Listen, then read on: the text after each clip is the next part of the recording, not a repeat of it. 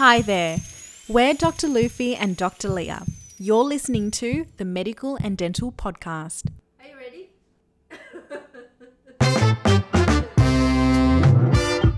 Luffy is a medical doctor and Leah is a dentist. We're sisters who are both based in Melbourne.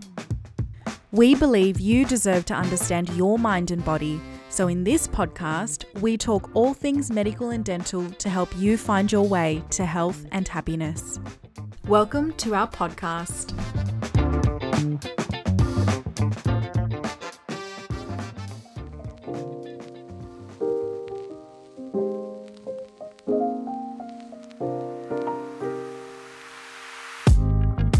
Welcome back to the Medical and Dental Podcast. Today, we'll be discussing ovarian cancer. This is episode 8. Firstly, we'd like to thank all of our listeners who have been supporting our podcast lately.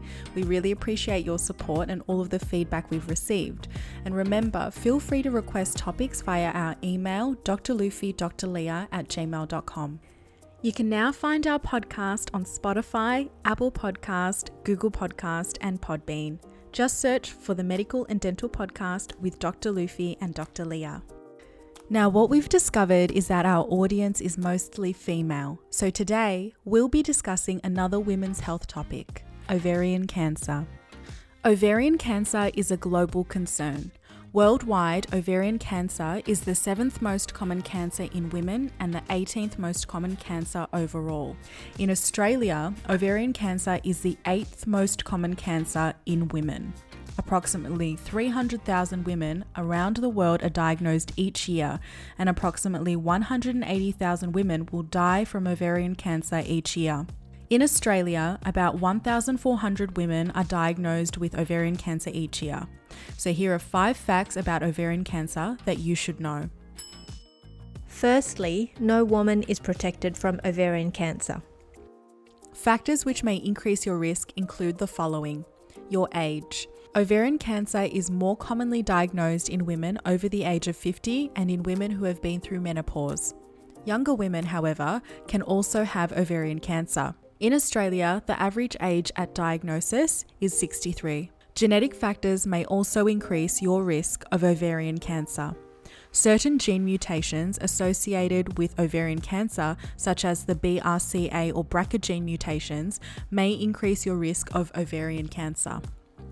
Having one or more close relatives diagnosed with ovarian cancer, breast, bowel, or uterine cancer may also increase your risk of ovarian cancer. Having Ashkenazi Jewish ancestry may also increase your risk of ovarian cancer. Not having children or having your first child when you are over the age of 35 may also increase your risk of ovarian cancer.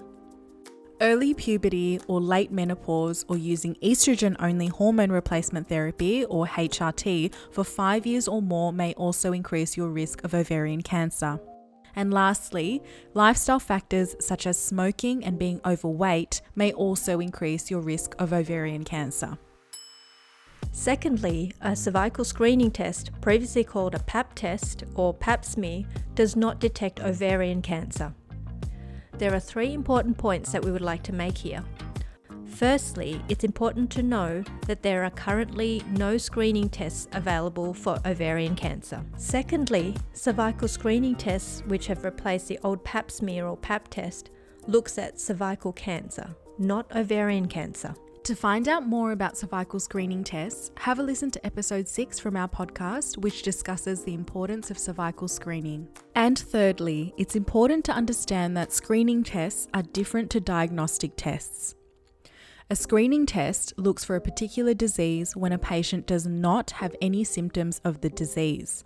Examples of screening tests include a cervical screening test, a mammogram with breast screen, and the bowel cancer stool kit. These tests assume that you do not have any symptoms of the disease.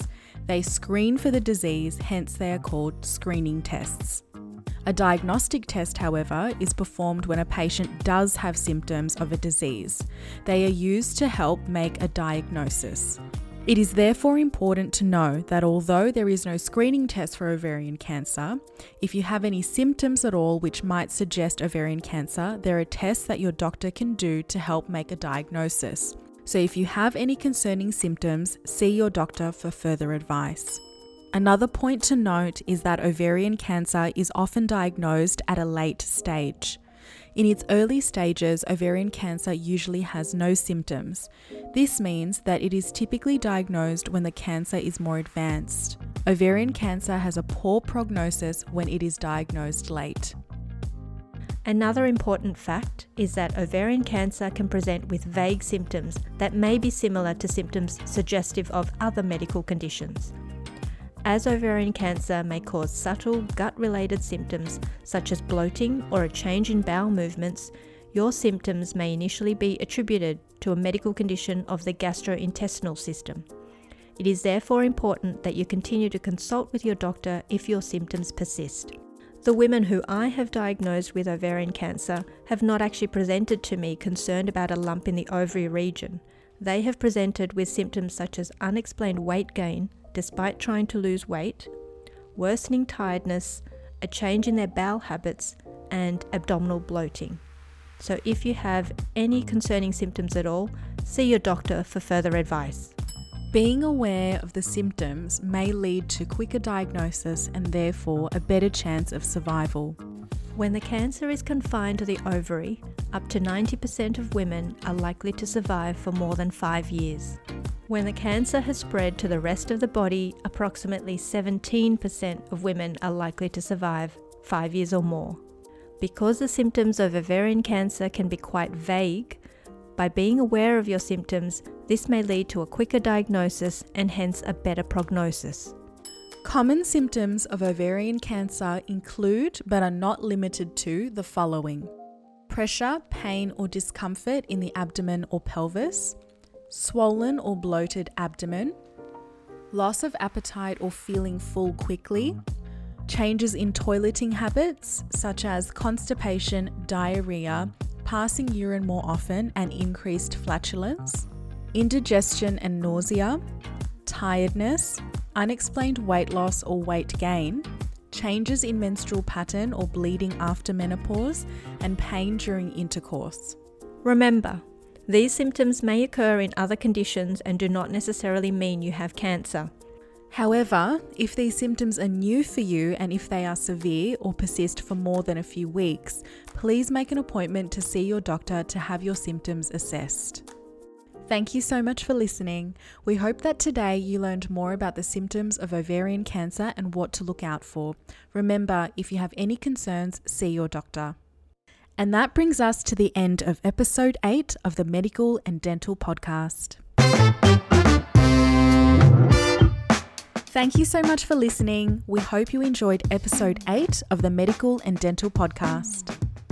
If you liked what you heard, we would love for you to leave us a review and share and subscribe to stay up to date with our uploads.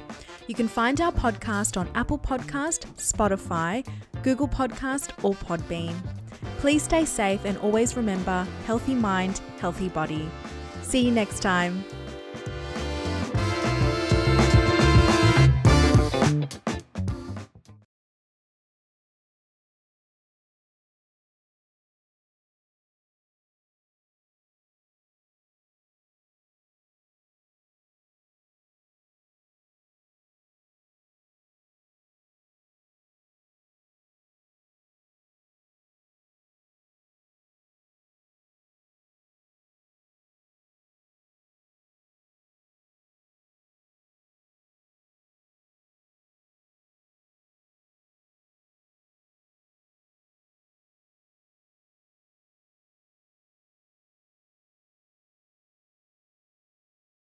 To find out more about cervical screening tests, have a listen to episode 6 from our podcast, which discusses the importance of cervical screening.